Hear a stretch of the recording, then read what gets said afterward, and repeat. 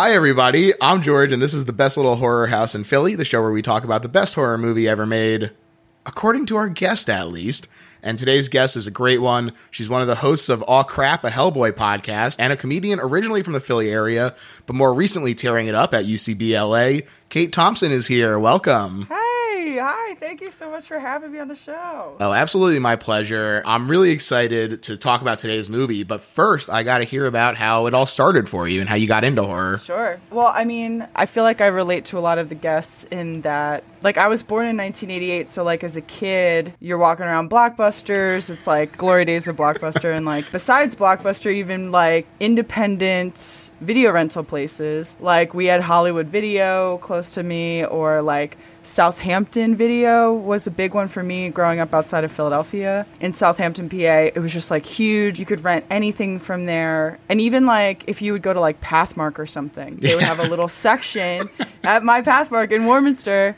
They would have a section where it was just, like, you could go in and rent movies from the grocery store while you were there. And so, like, while I'm there, just the VHS covers, of course, like, are so captivating. Horrifying. I just distinctly remember seeing images of them first, like Pinhead on the cover of Hellraiser, or like, I very distinctly remember April Fool's Day. Oh, yeah. For some reason with the braid going around, like, braided into a noose. Ooh, classic. Yeah, like, you know, and, like, of course, like, all your standard, like, classics, like Freddy on the cover of something scaring the shit out of me. It's so scary, even as you're just, like, walking around, going for something completely different that for your parents to rent for you. It, like, strikes you, I think, and, like, leaves this mark on you even before you even watch the movie. It's just so scary. Absolutely. So the Blockbuster in my town was like right next to the ShopRite. Hell yeah. And so I would always beg my parents, like, while you're food shopping, let me wander around in Blockbuster. Yeah, I'll stay out of your hair. I won't ask you for anything. I won't be like, please buy me Eggos, because I'll be over at the fucking, you know, at the Blockbuster. Exactly. It's the best. I would be way too scared to actually rent any of the horror stuff, but I was cruising through those aisles and totally scaring the crap out of myself. Yeah, even like occasionally daring to like pick one up and read the back and being like, why did I do that to myself? Oh my God. I'm not going to be able to sleep for a week just reading the back of this VHS cover. Oh, yeah. So funny. So, plus, like, I'm the oldest sibling in my family, but I have friends whose older siblings always had shit. You know, I feel like that's... older brothers are the true gateways to, like, anything that will just... fuck your whole day up. Yeah. It'll just, like, mess you up forever. Like, my friend Mike Clark, specifically, growing up, he is, like, still a huge horror fan. He, like, was obsessed with Texas Chainsaw Massacre. His older brother showed him all of these horror movies. So even as, like, 10-year-olds, 11-year-olds, I'm, like, watching Texas Chainsaw, like, this movie that's so fucking scary. Or, like, a friend of mine, Jenny, whose older brother had all these, like, horror movies movies that, like, aren't even, you wouldn't even call them scary, really, now. Like, some of the later Nightmare on Elm Streets, and I'm just watching them, like, God, I can't even remember the one where they're, like, making a Nightmare, they're making, like, a Freddy movie, and Freddy's, like... Oh, New Nightmare. New Nightmare. So it's not even scary, but as a kid, you're watching it, you're like, oh, I gotta leave, like, watching it, like, through your fingers, It scares the shit out of you. So those were, like, early impressions where it's, like, feels so wrong, but you're still so captivated, and you have to look at it. Yeah. I mean, for me, I grew up Catholic, like, going to church and going to Catholic school and shit, so, like, I feel like that's a big thing for, like, some Catholic kids, like, you just get drawn to the more demented aspects of Catholicism. Like, Catholicism's so fucking weird and scary and shit, and, like, you can go to hell. A lot of threats. Yeah, tons of threats. You learn all about the threats as a little kid, how you're like, you will go to hell if you... There's, like, the sacrament of reconciliation where you have to tell an adult priest all of your sins, or else you're gonna go to hell, you think, as a little kid. And you're in, like, second grade when you get that sacrament. You're, like, 8 years old. So you're like, I better say that I fucking cheated on this test, or I am burning. Yeah. In hellfire. So it's like, you're so invested in it as a little Catholic kid because you don't want to go to hell. I think, like, for a lot of people, you quickly realize, like, oh, like, you're trying to control me or whatever, you know. But, like, that kind of fascination, I think, doesn't go away. And I think for me, anyway, made it so that I was, like, captivated by all of this crazy, macabre, bizarre shit because it's just like imagery that you see growing up in your religion. Yeah. Is used a lot in like horror movies, like at least American horror movies. So yeah, I think that that kind of forms this big like ball of bullshit that made me interested in horror. Yeah, it's very relatable ball of bullshit because I did have an older brother, and when you find something out that feels beyond your age range, you can't wait to go to school and tell all your little friends and be like, look at what my brother told me. Like, I have this inside knowledge. Oh, you don't know what this word means? Oh, let me tell you. Like, you get to be that older brother to all these kids and like totally corrupt everyone else in your grade.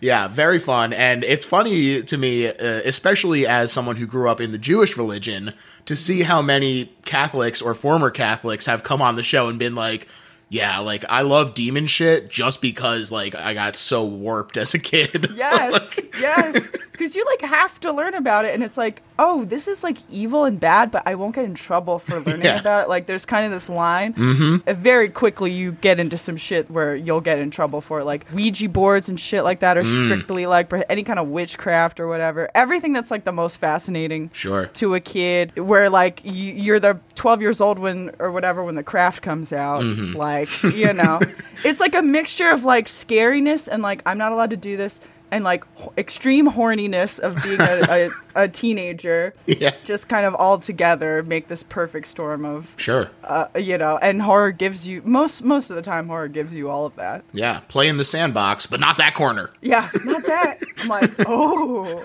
right, now I gotta see the corner. Yeah, exactly. Yeah. Is there a specific subgenre that does draw you in more frequently than others? Yeah, I mean, so I love this movie that we're going to talk about, Henry, but I feel like typically it's like not my usual go-to. I think I tend to like kind of like monster movies, like werewolf movies and vampire movies and shit like that. Yeah, classic. Yeah, like I was like, oh, should we talk about like American Werewolf in London or something? Like kind of these like transformation movies. I just think like with the practical effects, it's so cool, and like that's something that horror movies do so well and like so much more often than other kinds of movies.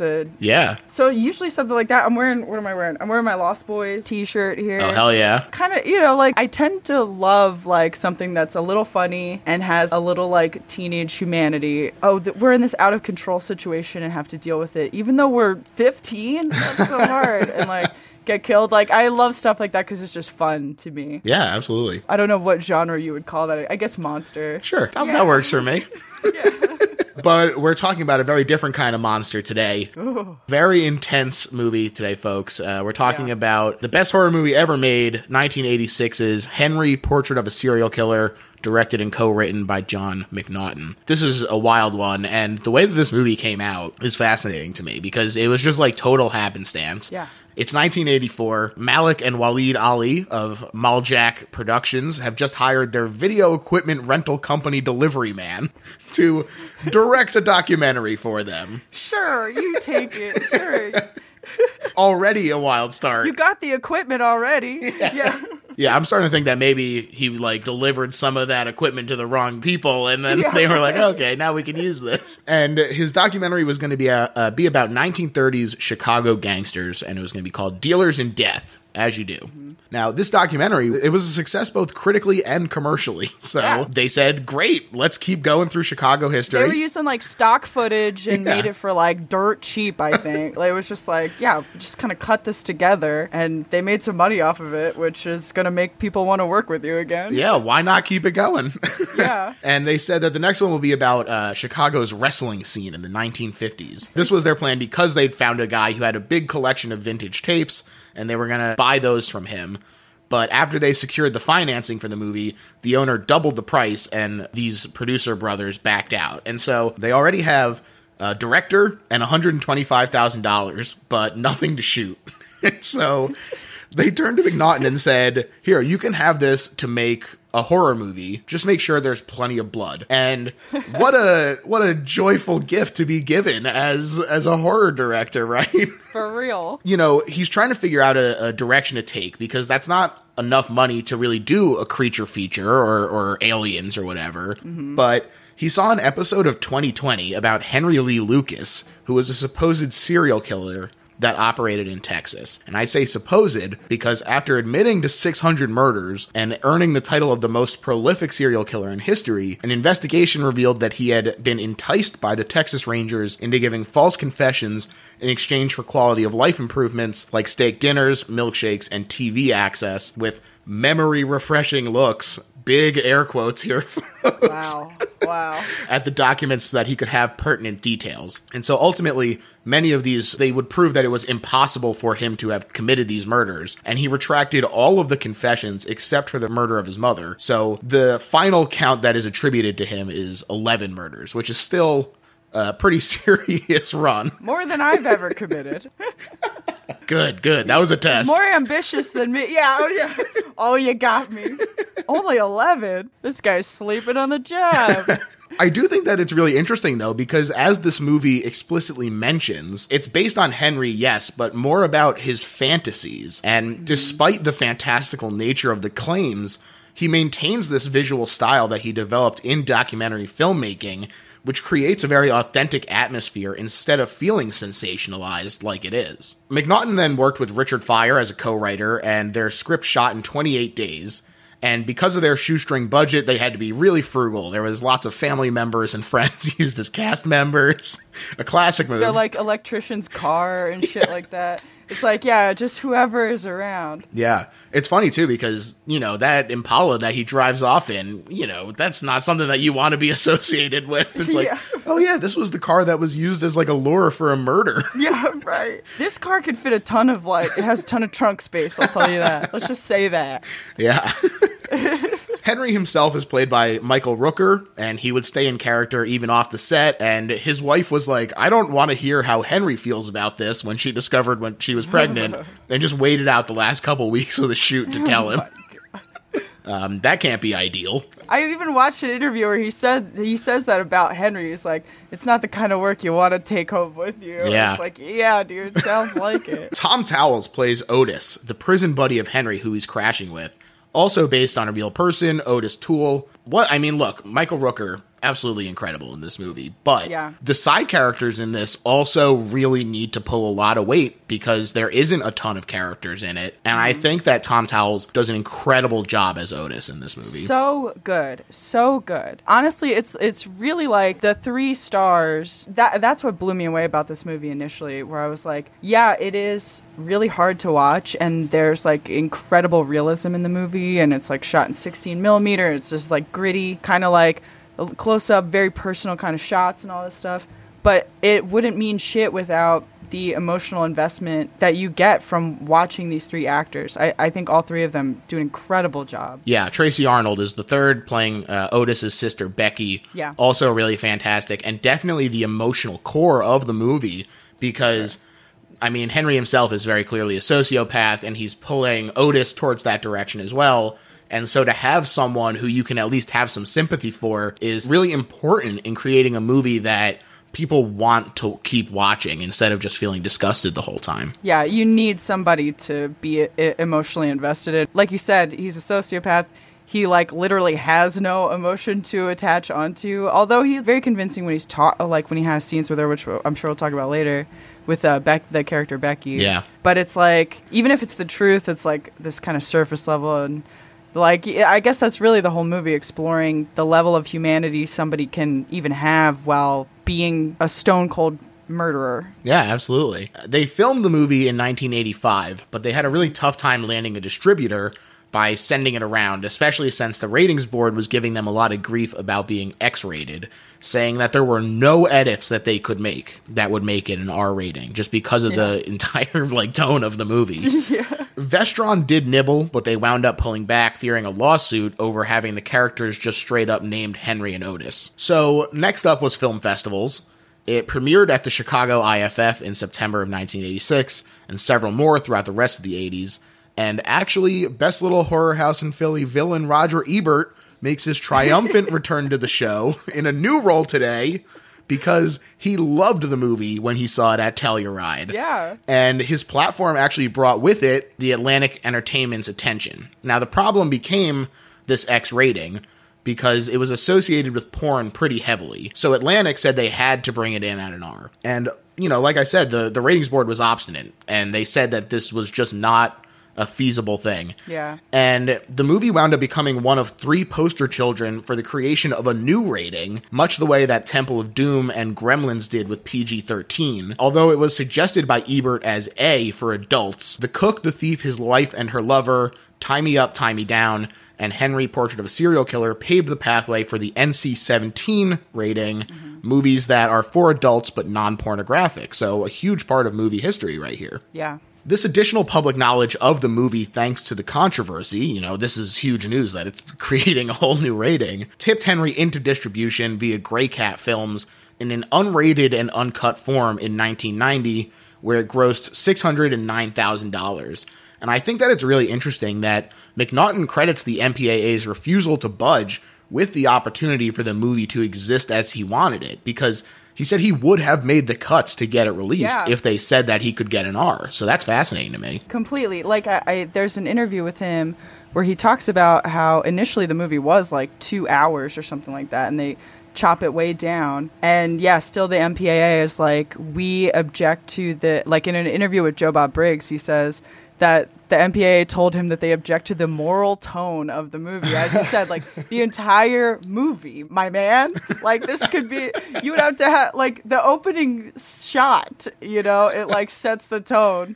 This movie's never getting an R rating, you know? There's no way. It, of course, has faced a lot of censorship from international ratings boards as well, with England, unsurprisingly, giving them a notably difficult time across like a decade of various releases of this movie. The reception of the film was also mixed, thanks to this controversial depiction and the morality of even creating a movie like this, you know.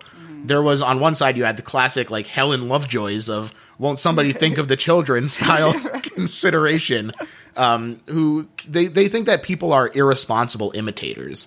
And it just is such a negative view of other people to say that. Yeah, of humanity.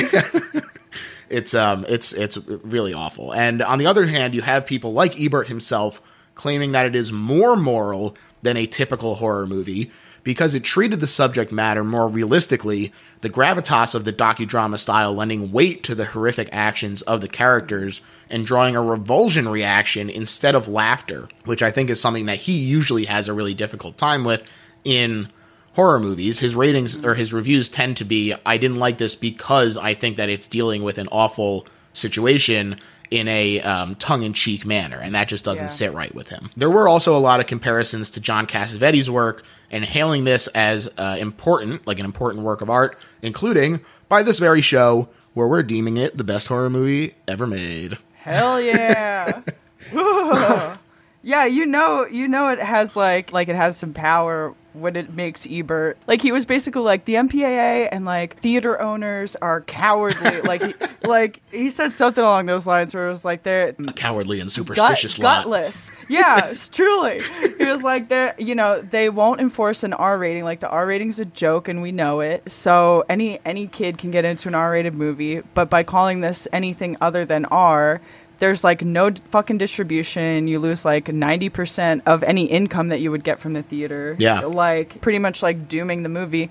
But which I think is a testament to how really moving maybe is the wrong word for it, because that makes it sound like sentimental or something, which I think this movie is not in any real way. Right. No, I get what you're saying, though. Like, it has an impact on you as a viewer. For sure. Like, I absolutely agree with that thing of like, the director, like, he's kind of said like two things where he's like said that they kind of wanted to capture this very like real version of a serial killer and not give it any kind of like commentary or whatever. But they definitely do, like, with scenes where like literally the characters who are the murderers are watching, like, the most horrific scene I think in this movie is seen on the television as recorded on a VHS camcorder by the two killers, and where the audience is totally complicit in watching it. Like, we kind of see it like pan over from this horrific scene on a television over to the two killers lazily sitting on a couch, but like totally tuned in to what's happening on the TV. And you're just like, it's me. That's how I'm sitting right now, you know? And it's so there is commentary, I think, as far as like a typical reaction to, and like with their tagline and shit, it was like, he's not Freddy, he's not Jason, he's real. Yeah. I think they did want to compare how like a typical movie treats super violence, like, you know? Yeah. Crazy fucking violence for whatever reason. To me, this does something very similar to Funny Games, but without the sort of contempt for its audience, I think. Sure, yeah. Yeah, I totally agree. There's no real camp or tongue-in-cheek or anything with this movie. I think that's a great way to put it. Where, yeah, because they're also, as the filmmakers, I think, are looking at themselves in that way. Like, they're like, we are also a part of this. We're delivering to you bloody fucking circus showcase here. Yeah. And it's on us as much as an audience, you know, like making something because there's a demand for it. If it's like morally reprehensible, you know, that doesn't remove you from, you know, you're part of that. Yeah. You're selling us this schlock or whatever. But I think that they're aware of that, and it becomes more of an art piece than just like an exploitation movie when they have that self-reflection. Yeah. And have these other characters to kind of like be a foil to a complete psychopath, sociopathic killer. Yeah. No, I totally agree. Yeah. So it's chilling, man. It's really chilling. is. I watched, yeah. It's funny too, because you talk about how they like cut it down like a lot, Yeah. how it was a much longer movie originally. And at the end of this movie, I'm just sitting there thinking like, thank God this is as short as it is, because I don't think I could handle 2 hours of it. No way. Because it never feels rushed or anything. No. Like it definitely feels like they're taking their time.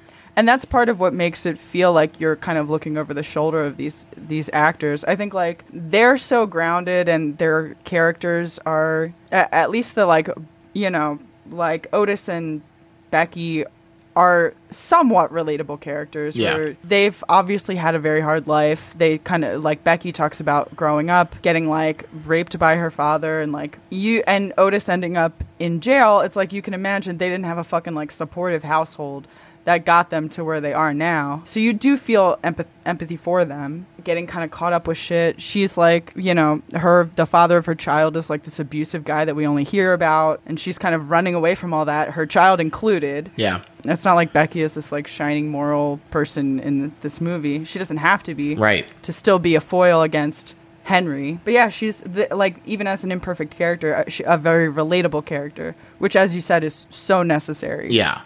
To show this story in a way that's like, doesn't make it exploitative. Yeah, I also think that there's, you know, you talk about how they're not really trying to have, or at least he said he wasn't trying to have a commentary, but I think that there is also a little bit of talk of recidivism and putting people in jail for minor offenses. You know, Otis says that he went to jail for drug dealing, and in jail, he became friends with Henry, who takes him on the path to becoming a serial killer. Yeah. And, like, in jail, he just learns how to become a better criminal. Right. Which is, like, you know, you hear about a lot of that happening. Not always necessarily like murder, but yeah, it's definitely not unheard of. And so I think that there is a little bit of, like, commentary on, well, should Otis... Like, is that the right place for someone like Otis, who can maybe have been rehabilitated more effectively outside of that system? Yeah, absolutely. A lot going on. I was thinking about this too. There's so many like layers. Like, I want to even like, I would be like so sad if I forgot to talk about the score. Oh yeah. Yeah, it has this like thumping bass drum beat, and then this kind of like discordant piano playing, and it's like, you know, that kind of like deceptively simple, like a bone chilling kind of a score over everything at first.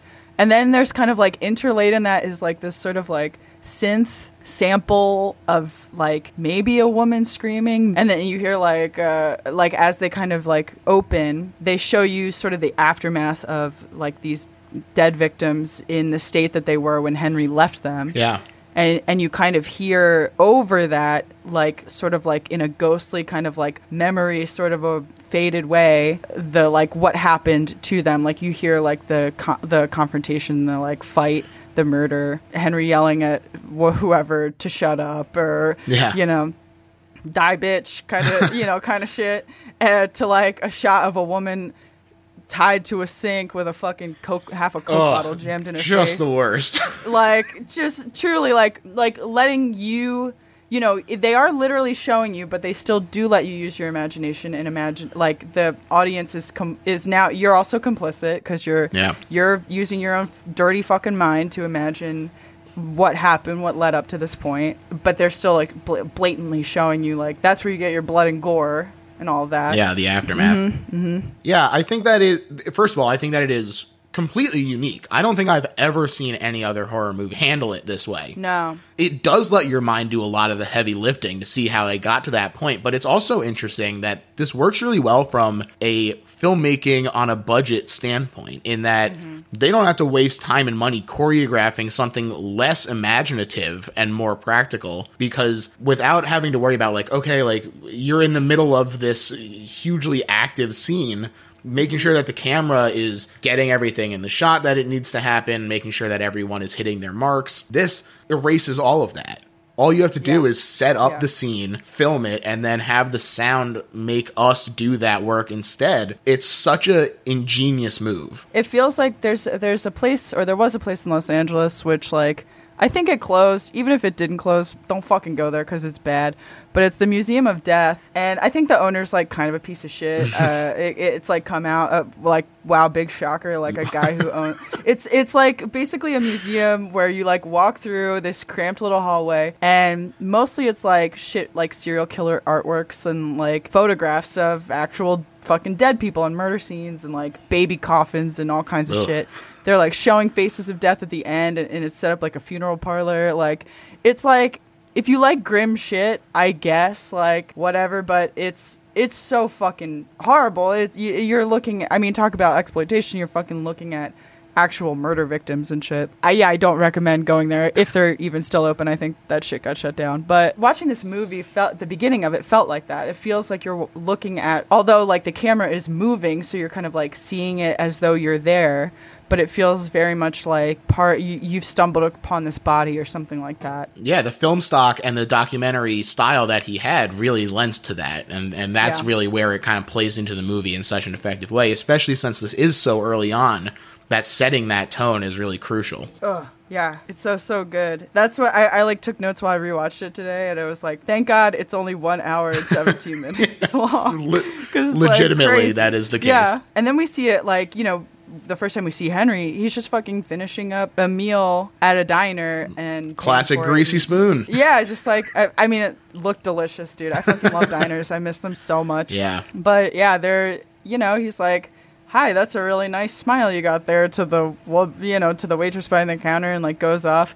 And then it's just more shots of his fucking mayhem, like, liquor store owners both killed and stuff. You kind of see this little montage of him picking a victim, like, oh my gosh, outside of a mall parking lot scene is terrifying to me. You know, it made me want to go buy a taser, dude. Like, I was like, oh shit, I don't own, like, pepper spray. Like, yeah, you know? It's wild, you know. This is a moment where he's watching them, waiting to see who looks vulnerable, choosing someone, and following her home. And this is just not even... First of all, yes, I get scared about this too. But for women in particular, the idea of this dude just waiting for someone to let their guard down a little bit. Yeah. Is absolutely petrifying. And it's a fucking real thing. Like, you know, I remember when I was a kid, me and my mom and my sister went to like a Walmart, and I'm in the Walmart, like, looking at super soakers and shit, like, in, like, the toy section. And this guy, I was maybe 10, 12, something like that.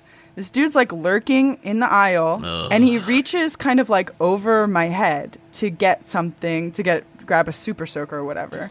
And even as a little kid, like, like, I was, like, lucky not to had any horrible things happen to me up to that point in my life. So but even as a kid, you're like, hairs go up on the back of your neck. I'm like, I gotta find my sister. I gotta find my mom. Yeah. This dude is following me as I find my sister. I find my mom. I'm like, this guy's following us. We get the fuck out of the Walmart, you know? But it's like, that shit's real. Like, it's so, you know, it's just like women putting their keys in between their fingers like Wolverine and shit like that. Like that is, and it felt very real too. And you kind of, without him saying a word, you see his selection process. He's finding a woman who's by herself, and as she goes home, she gets out and starts talking to, like a man comes out of the house and starts talking to her, and he's like, pulls away. Because he's like, I can't murder her right now. Like, there's a guy that'll be like just a little harder. Yeah, too much work.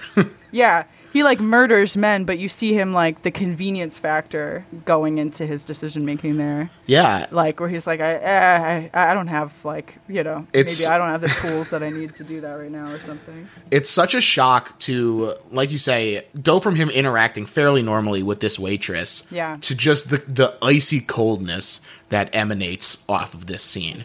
It is such a shift, and it really lets you see the mask that Henry has. And I think that it's interesting that they show us the mask first, so that it's scary when it drops, instead of having to like see him as this killer first and then be like, oh, well, he's able to do this mask.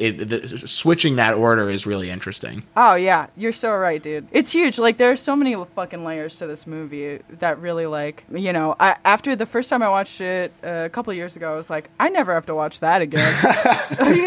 But I'm glad, watching it again today, I'm like, damn, this is just such a and I loved it the first time I watched it, too. I was like, that was incredible. I'm going to give that a little space. Yeah. To, like, let that movie air out. Yeah. Sometimes the best movies are that way, where you have to just be like, maybe a couple years. There's a half-life for me coming back to this thing.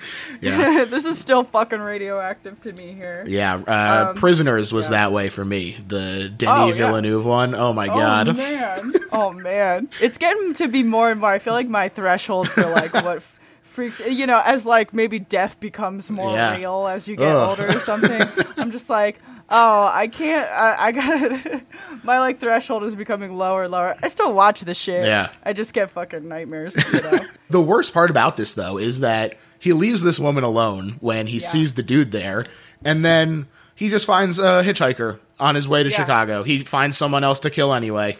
Just plenty. Yeah. He's like, I'm on the road. Maybe I don't have all my things at my disposal, my tools or whatever the fuck. Yeah. And picks up the hitchhiker. The movie reveals this in such a way. We've already seen the blood and gore, so we never see him like strangle her or do whatever the fuck. He just shows up at his apartment and has the guitar with him and gives it to him as a gift to his friend. Yeah. That's like how they reveal, like, you as the viewer are like, that chick she's in a ditch. Yeah. Yeah. Oh, man. Yeah. And like an artful way, Henry will talk about this later, only using one like means of murdering someone once and then moving on to another one so that you're not setting a pattern and being detectable by police. Right. In that same way, the movie is like revealing to you in kind of different, it's showing you violence in the aftermath of the violence in different ways. Keeps it unfortunately, it keeps it fresh. Right. Keeps it fresh, so you're not, as the audience, I feel like if they showed it in the same way, you might become desensitized to it. Yeah. But no, it's awful every single time. Tearing that scab off. Yeah. So we finally meet Otis, a friend of Henry's he met in jail, busted for dealing drugs. He's picking up his sister Becky at the airport. They haven't seen each other in a while, but he says that she looks terrible, and she breaks down in tears. It turns out that she is a former dancer, and she has just left her abusive husband Leroy, leaving her daughter Lurleen with their mother. And she's going to stay with Otis and Henry a while and earn some money to send for her. Now, Henry meets her and, again, is exceedingly polite. Mm-hmm. And this is where we see the mask kind of get thrown back up. We see him interact positively with people, even. Becky likes him when he goes out to earn some money by spraying for bugs. Like, the boss clearly likes him. He gives him a bunch of money as, like, a deposit. Yeah, he's like, here, this is a retainer. Yeah. I don't have any work right now, but I'll call you up. And then the fact that Henry is so opportunistic, the fact that he uses this spray can that he just got as a way to gain access to a woman's home where he strangles her is just awful. The same woman who he followed back, he can use this now, this tool, not only to convince her that he's, like, trustworthy and just going around soliciting for his, like, pest control, but he can knock on the door, see, hey, is the man of the house around or whatever? We don't hear any of this shit, but that's what he's fucking doing. He's knocking on the door, seeing if the dude's home. oh, he's not? Well, can I tell you a little bit about my bug spray service or whatever the fuck? Yeah. And then it just cuts to her with the fucking thing wrapped around her neck, dead on the chair. The slow reveals are just agonizing. Oh, man. Back at home after a hard day dealing gas, both petroleum and drugs. Yeah. Got it. Otis reveals to a curious Becky that Henry's crime was killing his mother, supposedly with a baseball bat. Otis leaves Becky alone with Henry while he goes out to make a run, which immediately raises our hackles as an audience because we're Otis oh, doesn't give a fucking shit about you, first of all. Yeah. Otis isn't, at first he kind of, has these little, jibing sort of jokes at her when he's picking her up from the airport where it's okay, maybe their relationship is just, he, jokes too hard. He's, he doesn't know when to stop. Mm-hmm. But then, yeah, he leaves her alone with Henry. He doesn't give too much of a shit about this sister being with a known murderer, Yeah, and we as a viewer are also hey, leave her the fuck alone. Right. Right. She's going through some hard shit. Yeah. They play cards, and she asks a bunch of personal questions where he reveals some of his background, or at least as much as we're able to surmise that it's the truth. This is kind of an interesting question because we'll see that he changes his story. Not only when Becky responds about asking follow-up questions about the murder weapon, but even what he says there is different than what he told Otis. Yeah. So there's a question of how much of it is true, how much of it is a fantasy. I think that this is sort of playing into that sensationalized aspect that I was talking about earlier. Is any of it true? Is this all fantasy for him? But, it is just a really interesting thing that's never really brought into the foreground of the movie. They're never you should really be questioning Henry, but it's just there for you to pick up on. Yeah, and we never have any kind of flashback to the moms or, his mom or anything like that. For me, my immediate interpretation is at least for Henry in this movie, he kills so often. He might kill women for convenience because he clearly kills men as well, but I think a majority of his victims are women, and maybe he's almost confusing in his head, some of the women that I'm killing for the sins of my mom. Mm-hmm. If I may have killed my mom and I did it with whatever, stabbing her, whatever, but then as he's telling the story, he says and then I shot her. Yeah.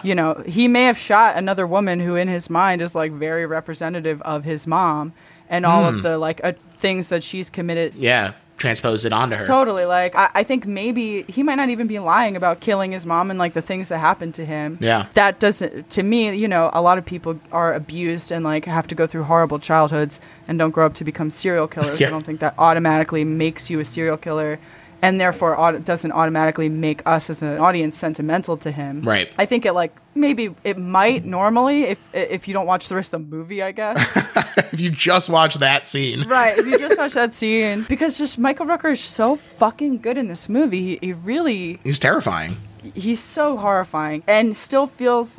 There are moments in this movie where you can see him shrink down and become small in a way that, at least for Michael Rooker, in his mind, as he's portraying this character, I think he does think that his mother did these horrible things to him, had sex with these random men and made Henry watch. Humiliated him, yeah. Yeah, humiliate him, dress him in a dress or whatever, which for this man at that time is the most horrible thing that you could do to a kid, just emasculate this boy and stuff like that. So I think that you see moments of that reflected later, in little moments I will talk about down the road. Mm-hmm. Him telling this story, I think he's being as truthful as he can. Yeah. And I think that there's a genuine confusion in his mind almost, where he's yeah, and then I shot her. He's telling the story of killing his mom, but he's telling the story of killing his mom 12 times with all these other women dying at his hand. Great point. Classic projection. Yeah, I mean, it might be oversimplification, I think. But I was oh, this feels No, I think you're totally right. Straightforward, but I feel, And Becky responds with some abuse stories of her own, and this kind of creates a bond between the two of them. But he is clearly uncomfortable with this bond that or this attachment that she clearly feels to him, even if it's just we're both wounded kind of way. Yeah, and I think he's polite to her and stuff like that. I think he sees that maybe he doesn't see it quite yet. Yeah, there is an attachment where it feels like he has two feelings. With most people, he can put on the mask, as you said. He can, control their perception of him to a degree. Mm-hmm. Where he's I am a nice gentlemanly, normal guy.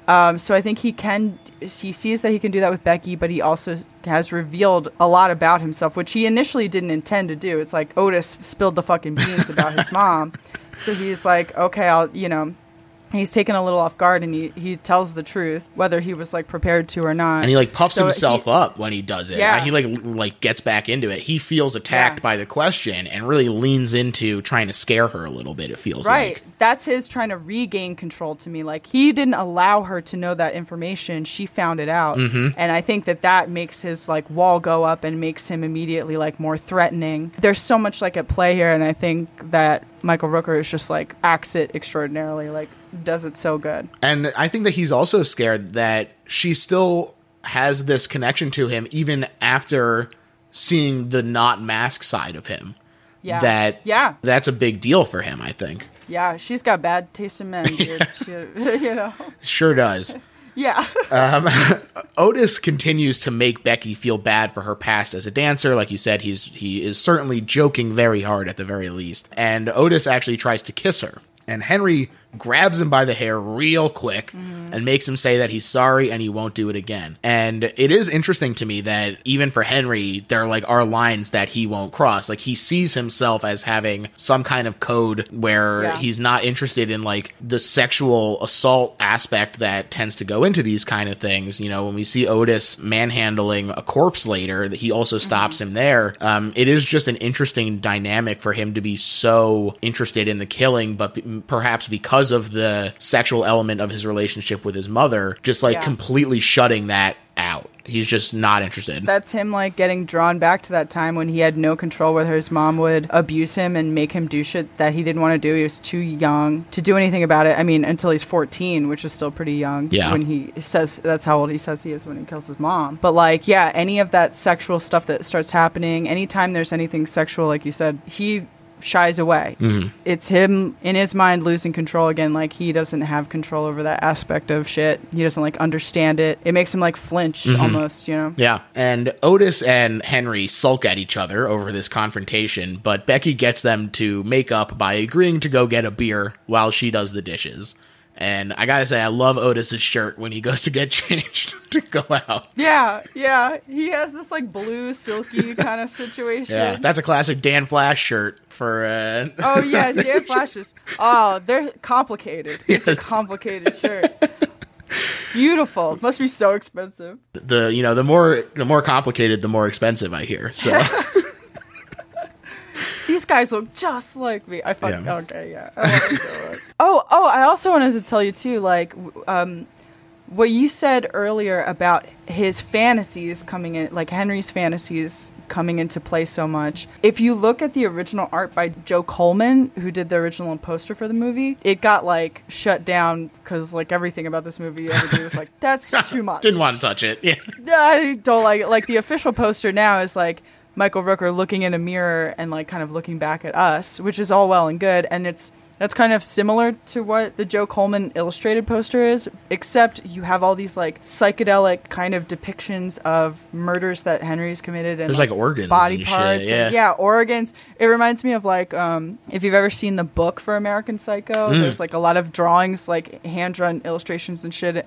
Another like sociopathic murderer who's like fantasizing about body parts and all this stuff. Yeah. That's what the original poster reminded me of. So if you guys are like into this movie, Google Joe Coleman's original poster art. It's cool. It's like, oh, yeah, it's fits right in with creepy. The movie. Exactly. That night, after their beers, Henry and Otis pick up some prostitutes, and this is the first time we actually see Henry in action as he kills them by breaking their necks. And Otis freaks out, but Henry is cool as a cuke, saying, "I don't know nothing about nothing, do you?" And this line delivery, holy shit, just sets me totally on edge. It is such a clarifying moment in here when you see how unemotional he is, even in this heat of the moment. It's one thing to see him like picking out his victim, but even for this to have given him so little is terrifying. It makes it feel like it's nothing for him to do these things, like that it just means absolutely nothing. He'd kill you as soon as a fly. Yeah, and it even scares Otis, who's like friends with him after knowing he's killed someone. Yeah, and later on they're sitting around and Otis has calmed down a little bit. Henry offers him some fries, and first of all, great scene where he takes the whole thing. Yeah, he kind of says no at first. Henry's like, come on, like kind of talking to him, coaxing him to like accept this. It's normal. We're eating fries now. Yeah. He eats one fry and then he grabs a bag of fries. Eventually. Otis is just like a man of like earthly desire. Like he, he's not like thinking too much about simple. shit. He's a simple guy. Yeah, a simple guy, exactly. Portrayed in a great way. Yes. I also really love that even though this is a moment where verbally they are talking about how he hasn't done it yet, he says he's not interested in killing people, but Otis and Henry move in complete sync as they drink their coffee. And this is, maybe I have my tinfoil hat on here, who knows, maybe I'm reading too much into this, but it feels to me like a way to draw the parallel ahead of time and say, yeah, Otis has this in him, they're the exact same person, basically, that even their minor movements are reflected in each other. Totally, I think you're totally right. At least two tinfoil hats. Yeah, right. I'm crunching mine onto my head right now, man. Back at their apartment, Henry continues to bring Otis over, saying you had no choice, but it's nothing new. It's you or them at the end of the day. And Otis just says, yeah, and drops the argument as they share the last beer. Yeah. Which I also love how these two, as siblings, like I love the choice to make them siblings, Otis and Becky. You see how they deal with Henry, a violent psychopath. Like they clearly had a violent, crazy father. Yeah. Who abused the shit out of at least Becky, so you can assume that like some of that might have gone Otis's way. Yeah. Whether it was sexual or not, at least like in some kind of violent, controlling way. Mm-hmm. So you see how they are as adults, kind of placating this big scary guy. Yeah. He's intimidating. Henry's very intimidating. He's like a powerful protective figure to both of them, kind of, but he's also extremely violent. And you see how they're kind of like they both go like, yeah, okay. Oh, I'll do the dishes. Okay, yeah. They've seen the lengths that he'll go, and at the moment, he's on their side, but how long can that last? Exactly. There's an amazing Chicago accent as this racist lady complains to Becky at her job. Dude, the day players in this shit are so cool. Like the Chicago-y act, like this movie has like a pickle on it, dude. Like it's so fucking Chicago-y. It's crazy. It's very fun. And Otis, he's back at home while Becky is working. And I think that is also, you see Otis later talking about how his hours have been cut back and everything, and all this free time. Probably not great for him to be just sitting around having nothing to do. But Otis kicks the screen of the TV in when the reception refuses to cooperate. And he says, I have got to have a TV, Henry. So Henry takes him to a fence. And this fence, again, talk about these day players absolutely killing it. Yeah. So funny. Mocks them for showing up with only $50 and expecting to get a color TV. And the whole time, his attitude towards them is so funny. And for Henry and Otis to, be trying to at least last through the conversation to get a TV and, hold their patience, and he is clearly trying them. It's incredible. This scene is so good for some... Okay, so you mentioned earlier how they had all of this, stock footage of the gangster movie stuff. That's from this actor. This dude, his name is Ray Atherton. If you look him up in IMDb, unfortunately, it's just a picture of him with the TV fucking slammed on his head. It's not even, his face. It's the fucking bloody TV on him. But he's this guy who, kind of was that guy. And, to hear the director talk about him, he provided all of that footage and stuff like that. He, really did have all of these counts of, piracy against him and shit like that. He was kind of like a fence, a sort of an illegally operating dude. Yeah. With TVs and shit. So another glorious moment. Mm-hmm. And then of course whenever McNaughton kind of talks about this, the juxtaposition between this murder and other murders, this guy kind of has it coming to the audience. Sure. They set him up where he's such an asshole. He's funny as shit. Oh my God. He's plug that TV in. Otis goes, he's plug it in here. I see you had some college. Yeah, right there. He's being a total asshole to them and earning it, he's in so many horror movies we see that where somebody just gets theirs. Yeah. And you kind of want Henry and Otis to take care of him. And it delivers. Yeah. Yeah. Hey, look, I won't say it feels like a very Philly attitude to me, but it feels a little like a Philly attitude to me. I really enjoy it. Yeah. Yeah, it's so funny, dude. I feel like that's really it. It's That's the Chicago-Philly connection. Yeah. It's like a little less Italian and a little more Polish and German, but it's Exactly. the same. It's the same. Simpatico. Shit, for sure. And so, of course, they do, in fact, kill him, stabbing him with a soldering iron, then choking him, and then smashing a TV on his head, and then Brutal. turning it on to electrocute him. And this whole time, Otis is being encouraged by Henry. So he really gives over completely and is actually the one who strikes the final blow here, which is notable. Yeah, absolutely. This is also another moment where the score itself is really fantastic. It really jumped out at me in this scene, especially like the slowing thump that feels like a heartbeat. Really great stuff. Yeah, that's definitely like us as the audience hearing it. Like we know who these guys are. They're just fucking like tigers waiting to kill this guy at this point. Yep. He's just gone way overboard. And also the edit from the TV being smashed to it's a song from the Sonics called Psycho, and it's showing you them with their brand new camcorder that they've stolen from this guy. $1,000 camcorder. $1,000 camcorder. I'll give it to you for $500. They're like, oh well, we weren't looking to pay that much. It's such a funny. It shouldn't be funny. It's also fucking sick and demented. But as far as this movie goes, it's about as funny as you're gonna get. Oh yeah. And they also make off with a color TV, which they are very pleased about.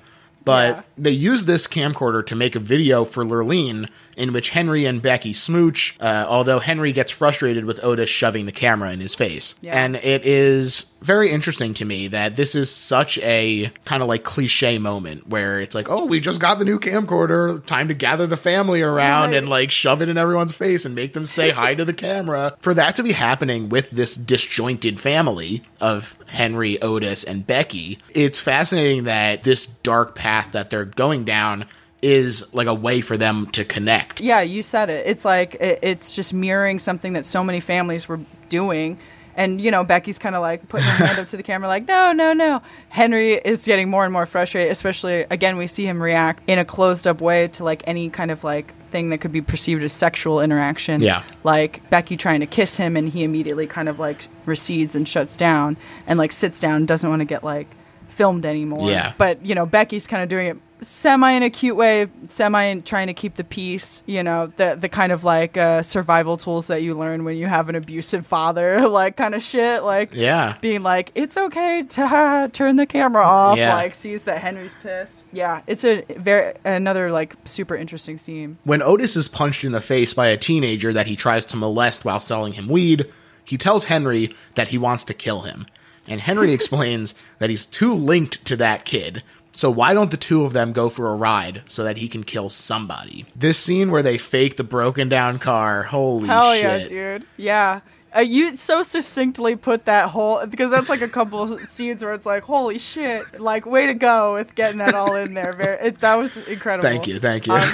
And then, yeah, the scene that follows where he's like, Henry's like kind of showing Otis the ropes of killing people, where he's like, yo, you're too closely connected. Let's kill this guy. They pop the hood on the side of the road. Nice guy pulls over. Hey, having some car trouble? Pays the price. Yeah, pays the fucking ultimate price. Henry, even, like you said it earlier with the TV stuff, he's continuing to goad Otis and be like, do I have to help you? Do you need help? Yeah. Otis pulls out the gun, pops the guy a couple times, and they drive off happy as clams. Yep, they sure do. And Henry continues to give him some killing advice, saying that the pattern is what gets you caught, as you mentioned. Switching it up, the murder method makes them think it's multiple murderers, so that and keeping the victims random, that's how you stay a step ahead. And this is while they're calmly recording someone get mugged in the park. And again, this like crazy back and forth of like his attitude and the environment that they're in is so powerful as an audience to just be like, I feel like the cognitive dissonance makes you feel like you're going crazy. Right. Oh, and also like how you said how the real Henry admitted to all these like murders that he didn't actually commit for whatever milkshakes and shit. You kind of see you see how the real Henry must have talked about those things later, where he's like just lying his ass off being like, yeah, then I wouldn't get caught if I did it all these different ways. But when they made the film, they thought that was real. They thought he was like some kind of fucking murderous genius. Yeah. And he's like, and they incorporate that into the character Henry, which makes him that much more horrifying. Yeah. He's like that calculating about it. He also explains to Otis that you have to keep moving. That's also part of this plan. And that he's going to be leaving Chicago soon. And he says that Otis can come with him, But Otis is still hesitant, and I like that Henry retorts, "No plan is perfect," he says here. Yeah. What if my parole officer comes to check on me at my job? Yeah, no plan's perfect. Po buddy's nerfing. Yep. You know? This now leads into what is potentially the most distressing scene where, we're watching this tape, like you say, of the home invasion, and what makes it so awful for me is not just the sort of drawing us in as complicit, but also the fact that there is so clearly no hope for the family because it's already later that night and they've clearly gotten away. So everything is just awful on the tape. You know that there is no escaping. Yeah, like the opening of this movie was like the fucking thesis sentence for this shit. Like where it's like we're seeing the aftermath. And yeah, you're so helpless. Like you said, there's nothing you can do about it. And it's also, again, a reflection of the recording earlier where that was more light and hopeful and indicative of a classic family. And it was a recording for Becky's daughter, and Henry was playing as nice as he could. But in this one, Henry is kicking the shit out of a man with a bloody pillowcase on his head while Otis molests the wife. Like, it's just so the dregs of humanity in this moment. Yeah. Absolutely awful. And then for when you, as the audience, think this couldn't get fucking worse, their teenage son opens the door, sees what's happening, and is immediately accosted by Henry. He just jumps on him, starts pounding on him, and you just like, ugh. It's so awful too because Henry drops the camera, which up to this point has been moving around, but so we see the whole thing from the floor completely immobile. And it really makes you feel powerless. Otis kills the mom while Henry kills the kid, and then Otis still kisses and molests the corpse while Henry finishes off the dad. Otis uses the corpse as a puppet as well, before he gets sexual with it again, to which Henry finally reacts strongly negatively. And, Otis is rewinding this. This is when we pull out, and we see that this is them watching it on their couch. And Otis is just rewinding it so that he can watch again, this time in frame by frame. It's just awful. Yeah. Henry's like, "What are you doing?" I want to watch it again. And like, I was watching an interview too with Lisa Temple is the woman who plays the mom, and that was, I think I'm pretty sure that's her real husband on the floor with the fucking pillowcase on his head. Wow. And this was her first part. This was her first acting part ever. And I know, horrible. Like, and they kind of described what they were gonna do. Of course, it seems like they wanted to give her like ample warning. But I think she kind of talks about it in a way where it's like, I couldn't really have prepared myself enough for this part. It was horrifying, and like, luckily they didn't have like full blown fucking necrophilia. Like they might have done in a longer movie or something. But like, or just in a movie that is less concerned with having something to say. If it had leaned more into that exploitation aspect, it's very easy to see that scene going a different route. Very well might have. Yeah, totally. Yeah, and so they like thankfully kind of like stopped that, but she was like just checked out, they said. Like they had to, I think they took her to the hospital or something afterwards just to be like, because she was just like jarred by it. And I was like, yeah, that would totally understandable. Be fucking horrible. Yeah, totally, lady. Like, sorry that was your fucking first movie. Oh, God. I can't believe you have more credits. It can only go up from there, I guess. Yeah, right. It's like, oh, man. The worst is over. Brutal. Totally brutal. And yeah, the whole aspect of like us watching it with them, like me a blob on the couch, watching them be blobs on the couch while they watch their murder it's crazy. Yeah. So effective. Becky calls her daughter to keep up the lie about why she's gone, which this is also the first time we notice that she is lying about why she's gone. And she's guilted by her mother about being away from her daughter. Meanwhile, Otis and Henry argue after their camera gets destroyed, while Otis is ogling and filming women from the car, and then throws the baby out with the bathwater and chucks the whole damn thing. Their usual smooth over of a beer doesn't fly this time. No. And Henry kicks Otis out of the car while he returns to the apartment where Becky says that she quit to go home with Lurleen. And I think that having sort of the ties sort of disintegrate as Henry is preparing to leave Chicago, it's easy to see that maybe part of the reason why he keeps bouncing around is less because of, equally as part of keeping ahead of them, as he can only stand to be around people for so long. Yeah. Becky asks Henry to go with her, and that it's going to be tomorrow. And he says that he'll think about it, and in the meantime, they'll go out for a steak dinner with what is presumably that murdered family's Visa card. Yeah, he's like, I got a new Visa card I want to test out. I'm like, oh. They get home later, and Otis is passed out with the murder tape still playing, and Becky tries to seduce Henry, and he is just hella uncomfortable here. The score is cool, though, in this moment as well. This is another great score moment. Absolutely. Yeah, he, like, really tightens up, and, like, she's already, like, got her shirt off and is trying to, like, undress him, and he's just completely frozen, breaking down. Yeah. And he feels totally cornered when suddenly Otis enters to ask if he's interrupting anything. And this is the moment that Henry was waiting for, because he uses this as an excuse to head out for a walk and some cigarettes. And Becky is really disappointed. Like, it's especially awful because we see Otis leer at his sister before asking her to get him a beer, which is the same line that he tried last time he made a pass at her. Yeah. Now, because Henry is so frazzled, he, first of all, doesn't think to have even this protective, feeling that he had towards Becky. Anything, right. Yeah. But also, usually he's pretty pleasant with the people that he interacts with who he's not going to kill, the service industry people in particular, in a way to avoid standing out. But in this moment, when the cashier says, hey, how about those bears? He says, fuck the bears. And the guy's just like, oh, okay.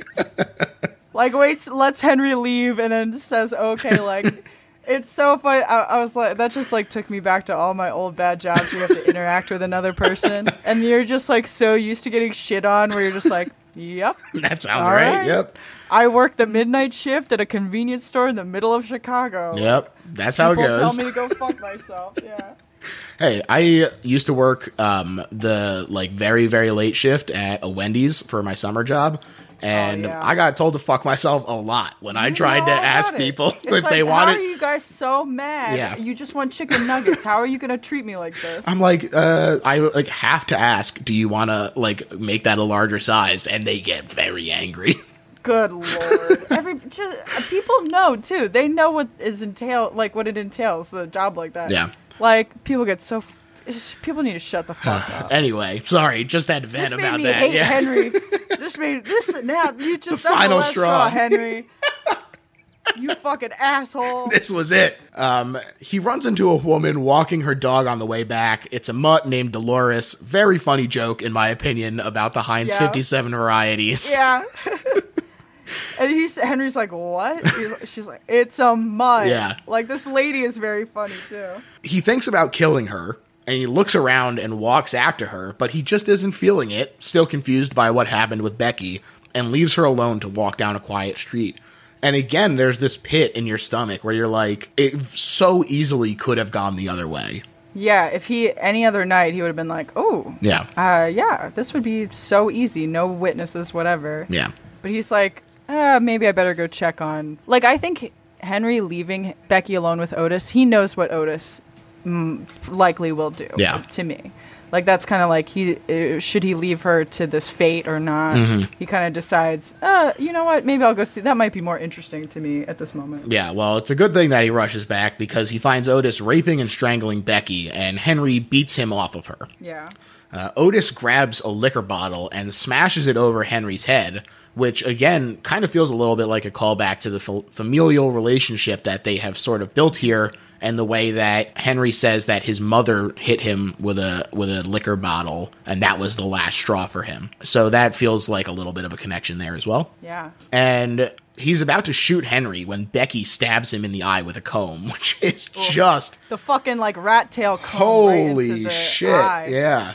Crazy. Just awful. Fulci would be proud. Yeah, for sure. There's your blood and guts.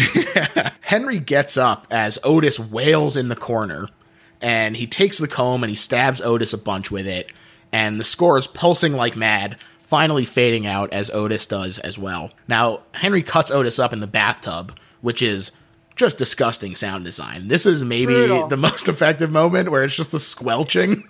Yeah. It was just like, I was watching it with the captions on, and the caption is just like, sound of body parts. Or it was like, it just like didn't know. It was like, we don't know how to describe this. Oh, man. The guy's getting cut up in the tub, all right? Yeah, Like, it's nasty. And we see the severed head before they drop him in the river and leave Chicago for Henry's sister's ranch in San Bernardino. Again, heavy air quotes. Yeah. That's like where you send your dog when it dies, and you tell your kid, like, we're going to a big farm. I sent your dog to live with Henry's sister. Yeah. In San Bernardino. She's got half a dozen horses. Yeah. And they say that they'll send for Lurleen when they get there. Ugh. Now, Becky says, "I love you, Henry." And staring straight ahead, completely flat, he responds, "I guess I love you too." Awful. Just this moment of Becky line. Opening up and like really bearing herself to Henry.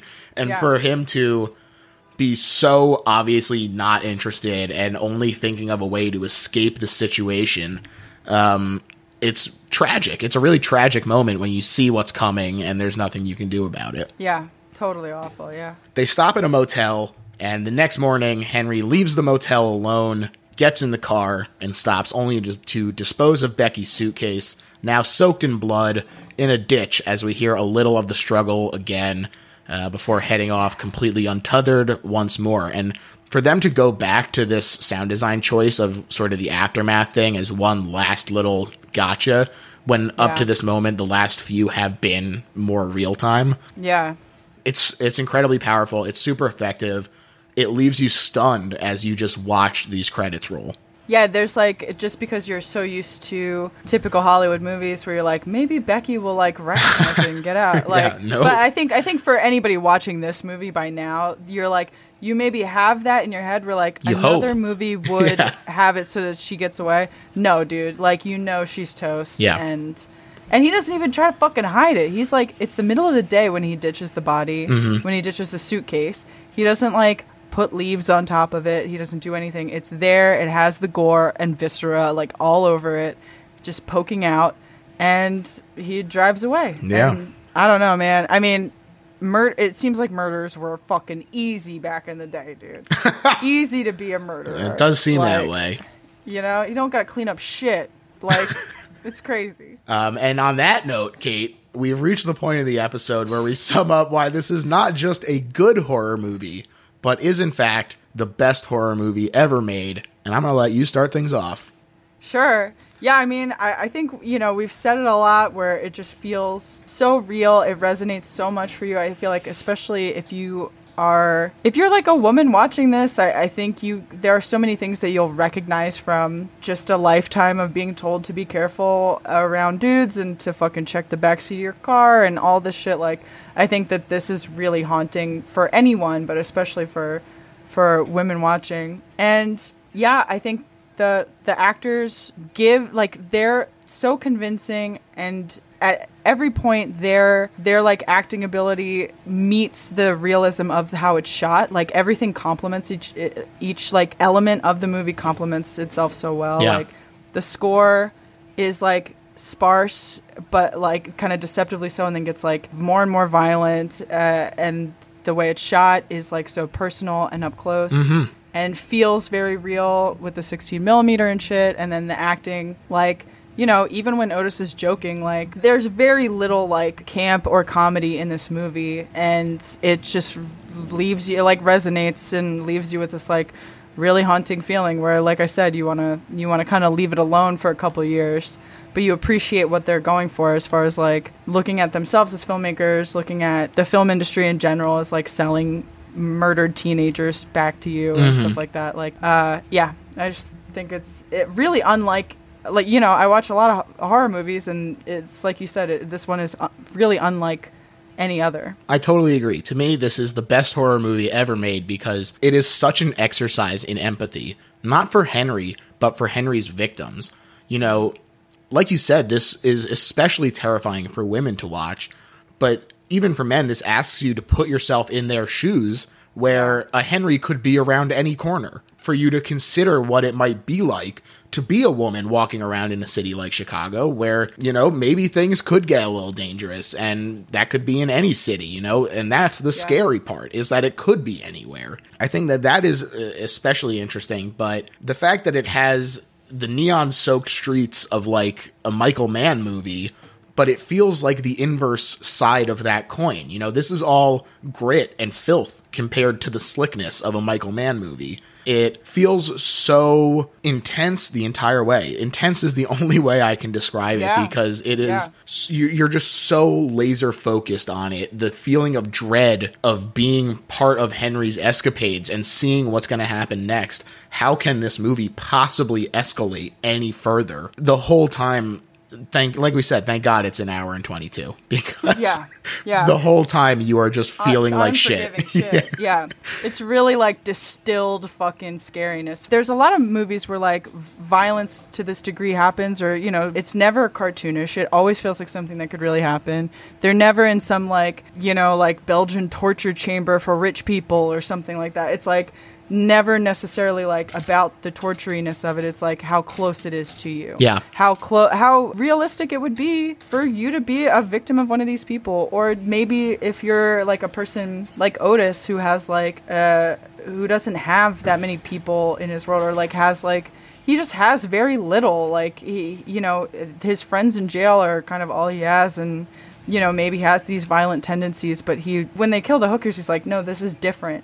Like, he can differentiate between maybe killing somebody in self-defense or whatever. They don't really go into why, you know, who he says he's killed before. Mm-hmm. You know, he can kind of tell the difference between just, like, cold-blooded murder and at least murder justified in some way in his mind. Yeah. Yeah, him getting, like, coerced into doing this shit with him. I think that people can relate to that, of course, not murder, but into doing something that you regret, you know, something like that, I think is a very relatable feeling. And it sets this all up from so early on. You know, the very first scenes of the woman laying there just pale and framed by the green of the grass is a shock. And, you know, you have the birds chirping peacefully and everything, but as you zoom out and you see the red blood, you know, it feels like a gut punch.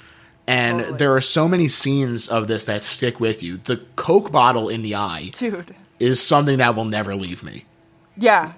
Just imagining it being shattered and like with such force. Like you need a lot of force for something to like. It's thick glass. Yeah, like, you know what I mean? It's like, so you just imagine the violence of these things, and and like you were saying, all of this doesn't really mean anything unless you have the director who's like actually trying to say something. Exactly. And that's what makes this movie an artwork rather than just pure exploitation gore.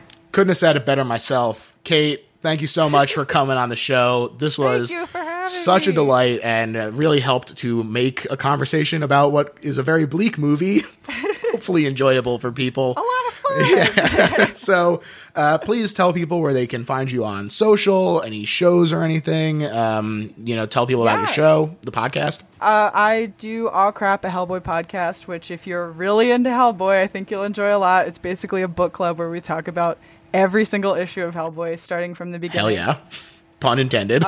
Yeah, hell yeah. Dude, I say it all the time on the show. Yeah, or Kait drawing stuff on Instagram. You can find me there. I sometimes draw stuff and sometimes just post other stupid shit like my dog or whatever. Also great, though. Yeah. No, everyone loves a dog. Oh, yeah.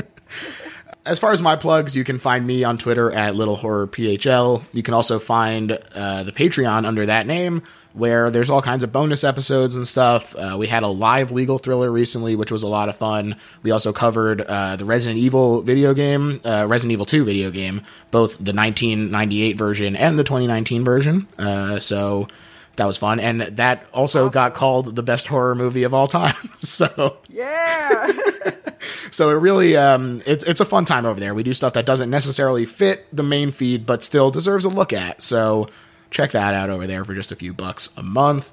And that's it for me. So thanks again, Kait. Bye, everyone. Yeah.